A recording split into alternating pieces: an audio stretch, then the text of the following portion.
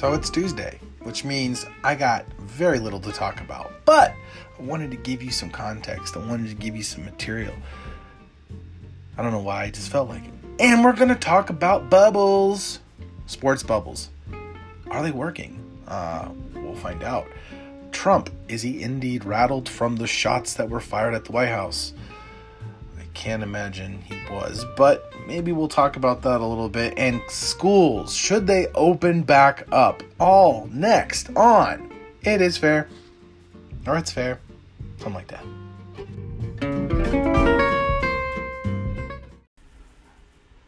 Good morning. How's everyone doing?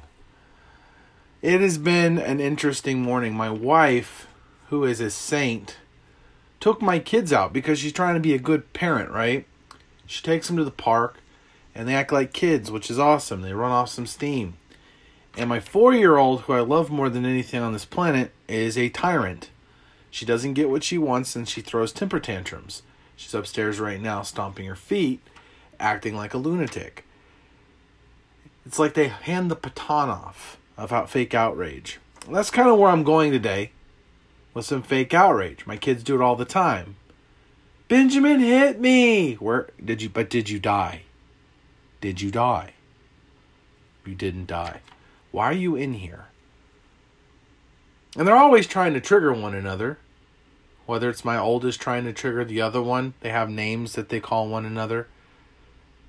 My oldest has been calling my son Hello Kitty because when he was 4 years old, she found out that he had to wear a Hello Kitty pajama or outfit because he pissed his pants out in public on accident.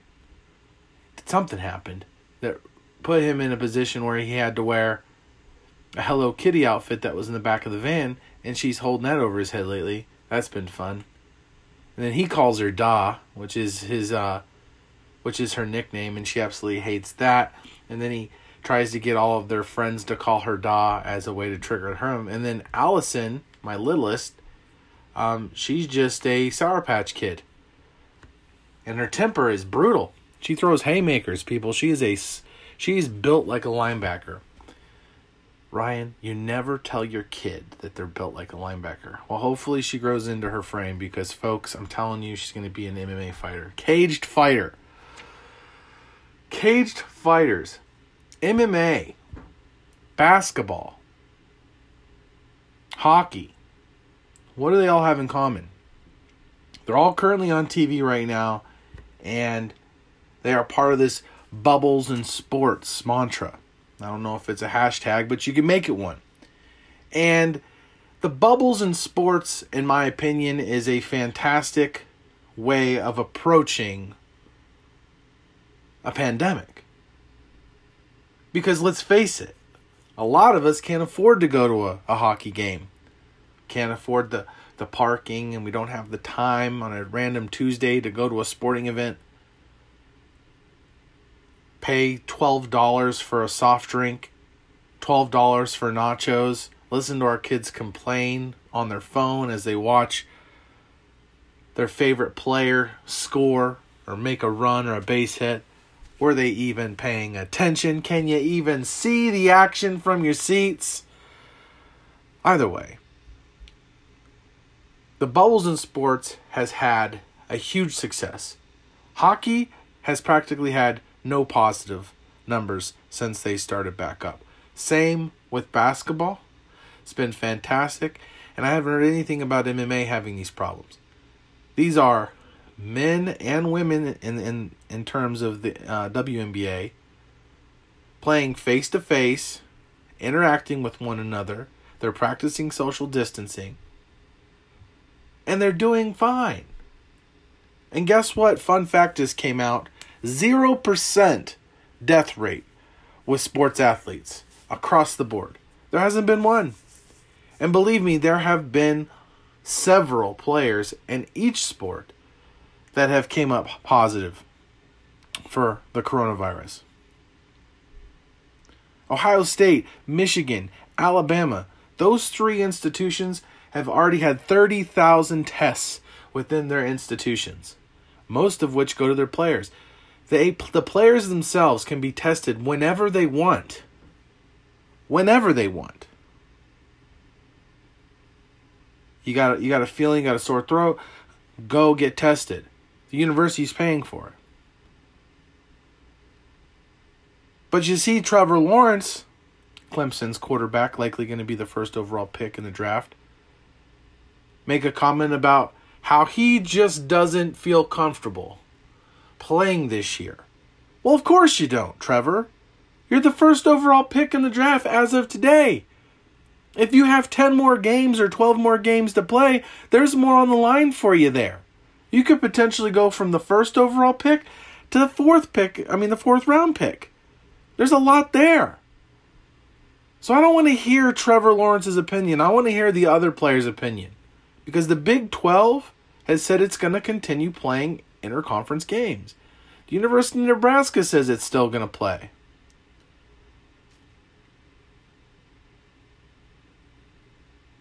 I mean, for Christ's sake, I think it's like 12 of the 16 or 14 teams in the Big 10 are practicing mitigation, and they're saying they want to play. In fact, 10 of the 12 said, hey, we're going to allow kids to come back on campus, but they're not going to have sports this year. The Big 10 isn't. They just dropped the mic yesterday. But hey, you can get on an airplane and fit a 250-pound passenger sardine can from LA to New York, no problem. Just wear your mask. You can sit inside at a restaurant and eat your favorite steak, no problem. You can go to the beaches, no problem. Enjoy yourself. You can go to you can do all these things, but you can't have sports because people hang out in crowds. What about those Black Lives Matter crowds? Tens of thousands of people storming the streets. Those don't count. See, this whole podcast today is to discuss mitigation and common sense. Okay? A month from today, so July 11th to August 11th, there's been 179,990 students who have tested positive for COVID-19. The world is falling. The sky is falling. We're all going to die, people, someday. 179,000, roughly 180,000 new kids under the age of 18 have tested positive for COVID-19, the Chinese flu. I can't believe he said that again. In the last month. This is good news. This is fantastic news. It means this virus is not pacing itself through the population. It is spreading like a wildfire. And it is happening fast. Those are just the people you've tested. And the United States is the third largest populated country in the world. And we have the most testing by far per capita, per state, per county in the world by like 1,000%. And yet those numbers of testing positive tells me that 179 to 180,000 kids is much larger. So much so, I'm curious, when are we going to just move on and start figuring out how we're going to exercise mitigation plus common sense? Can I get an amen?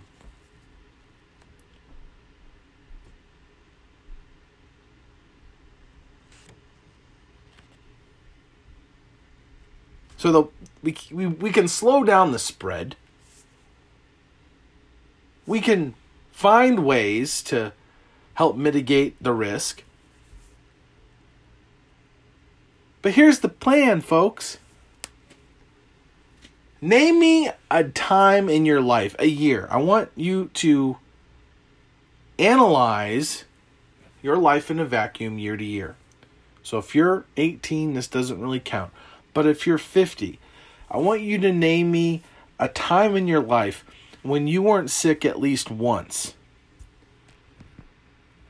We're into August, and I have yet to get a cold, a sore throat, a runny nose, a cough, because I'm not around people. I've mitigated that risk. Amen. So I've combated it just by not hanging around as many people, by washing my hands more, by when I go to a public bathroom using my elbow. My wife was so impressed with my son because I usually take him to the boys' bathroom, and he used his elbow to open the door. She's like, "Where'd you learn that?" He's like, Dad taught me that. Common sense. Wash your hands. Wear a mask. God, just wear it. You can't prove it. It's just a form of mind control. You're trying to take your civil liberties. They're going to make you wear a mask, and then they're going to take your guns. Mutually exclusively different. They can't be put together in the same sentence. If the world was indeed on fire, and the media told you it was on fire, you would say it's not on fire, because the media has done such a horrible job of doing its job. And we don't trust our government either. We don't trust our media, we don't trust our government. But I'm telling you, Chicken Little, where are you? The sky isn't necessarily falling, but you need to wear a mask, because it's just practical common sense. I don't treat the coronavirus any differently than I do the flu, and I'm going to tell you why. It spreads relatively the same way, through coughing, from being gross, from not staying home from work, all those things. Breathing, water droplets coming out of your mouth, oversharing. Okay? Same way to transmit it. You can't debate that. Well, it attaches to your nose hairs in your nose, right? And then that's how it spreads. The flu does kind of the same thing. And we've had the swine flu, the bird flu. We've had multiple viruses that have spread the continents over time. And we still want to label COVID-19, which is the least deadly, probably, than the others, as a pandemic. Moving forward, every year there's going to be a new flu. And we're going to freak out about it because of this.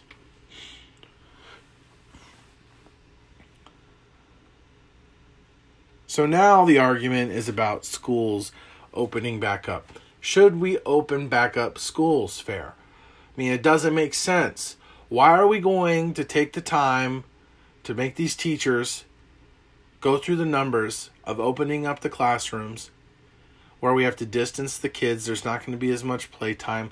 You're going to have to convert infrastructure within these establishments to facilitate social distancing. It's a lot of effort. I'm going to tell you why it's important that we open back up the schools. First of all, these children and these masks, they're not going to comply all the time, folks. You're delusional if you think so. But I'll tell you what.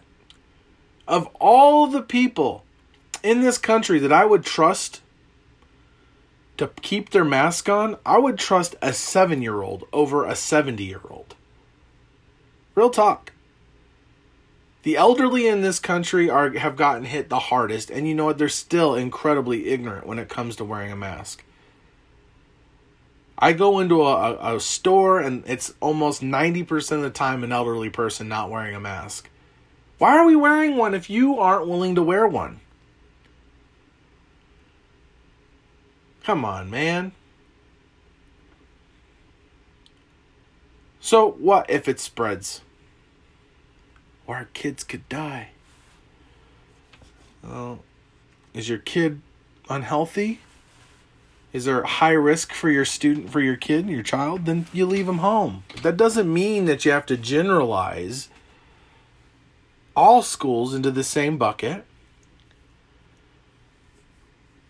It just means that you individually have to use common sense. That doesn't mean you have to make a rule. Where I live, they've actually consulted with doctors, with the CDC, with experts. And they've established a baseline with how they're going to open back up the schools. But they're going to open back up schools. And you know what else they're going to do? They're going to provide sports. And you know why? Because they understand the value in that. Because people are really depressed right now. They're sad. A lot of people, we are a species that thrives on community.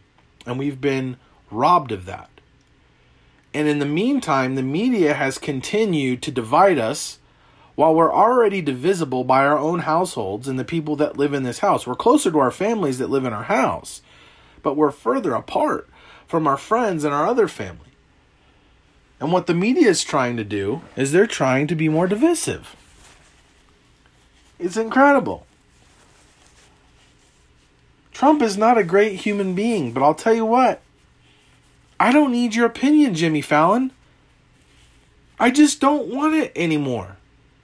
It was funny when you made fun of Trump. You had 2 or 3 jokes about Trump, and then you talked about other stuff. You know? About rectal exams.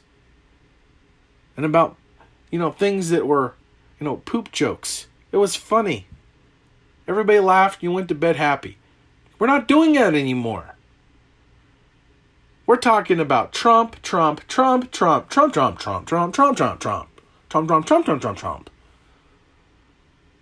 Do you not realize that because you keep bashing this man, even though we know he's a piece of shit human being, that he's going to end up being reelected?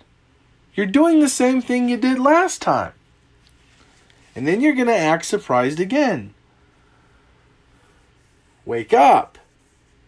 You don't hear much about Hollywood actors right now with their outrage towards Trump, maybe because they're on that Epstein list. Wait for it. To talk about Trump, Trump had a press conference last night around 5 o'clock where he began to talk about the economy, as if the Dow Jones and the NASDAQ and the S&P are the only thing that determines how strong our economy is. No, that just means that you fed trillions of dollars into large, big businesses that have capital right now. But eventually you're going to have to inject more paperbacks into those companies in order for them to be profitable. I mean, for Christ's sake, you gave the cruise lines billions of dollars, and they're not opening back up until likely November, if not later than that. And Carnival has already said they're likely going to have to file for bankruptcy because their stock is a third of what it was in January. It's $9 a share. And it doesn't look like it'll ever rebound from that because they've lost so much money. It's going to require more capital injections to make them even function. But while he's talking about this, all of a sudden, a Secret Service agent comes out and pulls Trump out. And the media starts to speculate. I don't want to speculate, they say, but ... Don't want to speculate, but the last time I saw this, it was during 9/11. What was it? Some asshole with a pistol shooting his gun, 2 shots, at 1600 Pennsylvania Avenue, where the White House fired back and put a bullet right back in the dude. The dude's recovering. He's likely going to do a lifetime sentence in prison, because that's what happens when you shoot at the White House. They're like, don't be a douche. Don't shoot at the White House, because that's like attempted assassination, and that's like a capital felony, and you'll go to jail for like 30 years. And because it's a capital felony and it's a form of terrorism, we don't even have to give you due process.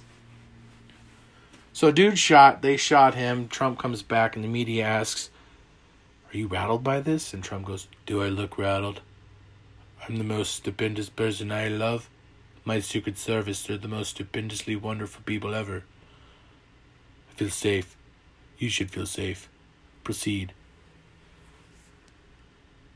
The media then spent 10 more minutes after that asking him questions about the shooter. Now, given there was some reason to ask those questions, I'll get it. But they asked the same question like 5 times. You're not special. Write down the question they wrote down and don't ask it again. Can anybody give them just a manila like sticky note that says, "Hey, no dumb questions"? See, this is the problem, is they're trying to get sound bites. It's not so much about the question as them asking him the same question 5 different ways until he says something like, "Do I seem rattled?" I mean, it was a pretty boss statement. I'm not a huge fan of Trump's. But my goodness, can we stop with the dumbass questions? So as we wind up this segment, I purchased green light. I went to this veteran retreat and a mother said, hey, I got my kids these really cool cards. They're called green light. And this isn't advertising, I promise. And they're debit cards. And I thought, well, why not? And I got the green light debit cards in the mail. I paid $30 for 3 cards. I thought I had to have these customized. And evidently I don't. But there's also a fee associated with this account of $5 a month. Now, I wouldn't mind the $5 a month for these cards. I suppose it provides some context, and you are providing your kid with a tool. It helps you save, it helps you have a spending account, and it gives you an opening for donations. So it teaches your kid about their finances early on in life, and it allows them to see exactly where their money is going. But the problem that I had was that there was this hidden fee. And I think companies need to knock it off with their hidden fees. Now, in their defense, they said it wasn't a hidden fee. Okay, I can concede that. Maybe it wasn't. But my wife was in class for she had to have this PDF editor, and I have it for work, but I can't let her have my laptop for work because it's not mine to let her borrow. So she downloaded the software for this PDF editor where it said $1 a month. She bought it, and we had a $70 withdrawal from our account. And had I not had Mint, is an Intuit application, and if you listen to some of the experts, they'll tell you that Intuit is a very dangerous, powerful company that gathers all of your data and determines what you spend your money on. But Intuit does provide a service for me, and it's free. And if you use Mint, I highly encourage you to use something like Mint if you haven't, because it does provide you with some real insight on where you're spending your money. My biggest one is food in our family. I'm a big guy, but my kids, feeding them is very expensive. And guess what? Getting your kids Happy Meals once a week, it adds up. That's $15 one time. And after a while, you start finding out that you spent close to $1,200 on food, including the restaurants that you went to and the fast food chains. So how do you reduce that spending? Well, if you don't get a drink 5 days a week, that's $5. That's $20 right there in drinks. There's ways to do it, folks. So I like using Mint. And again, the green light debit card. Maybe for some of you, it'd be a tremendous opportunity and asset for you. Maybe when my kids are older, I'll give it to them. But as of right now, I don't feel comfortable because they're not old enough yet.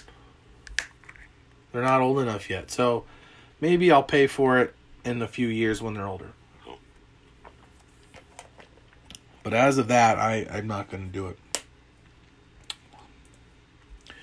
Everybody, I'm going to continue the children segments throughout the next couple weeks. They're going to be segments where I focus strictly on that. But what I find is that we don't want to dwell too much into the negativity. We have to make sure that we're taking the time to be human. And with every negative, you have to have a positive. And I don't think this was funny nor negative. I mean, I just think it was a neutral podcast. Hopefully you guys found some substance in it. But just know that there are people out there that watch the news constantly. And there's absolutely no way they're going to be able to escape from that fake reality. The reality that you might find is that, for instance, my daughter flipping out upstairs currently, while my wife attempts to feed her, is to ensure that your children don't get their blood sugar low. My son turns into a raging psychopath. I would also suggest that everybody not wear flannel. I don't know what's up with flannel. Can you tell me? Like, why are people bringing it back? Seems like every year there's a new thing from 1986 that comes back. They're bringing back Dirty Dancing, and I'm absolutely pissed off about that too. My mother, who listens to these quite religiously, is likely waiting for me to say some smart-ass comment. But the reality is that Patrick Swayze is dead, and we're all in a better place because of it. Oh, that was savage, Ryan. Patrick deserved to have the love and support of all the 60-year-old women out there. Perhaps. And perhaps you traumatized your child. Congratulations to you as well. My mother got married this weekend. Third time's the charm. Gotta love her for it. I think she's got a good one this time. And to you, Paul, kudos. If you have any issues, there's no return policy. All right? You're stuck now. So, good luck with that.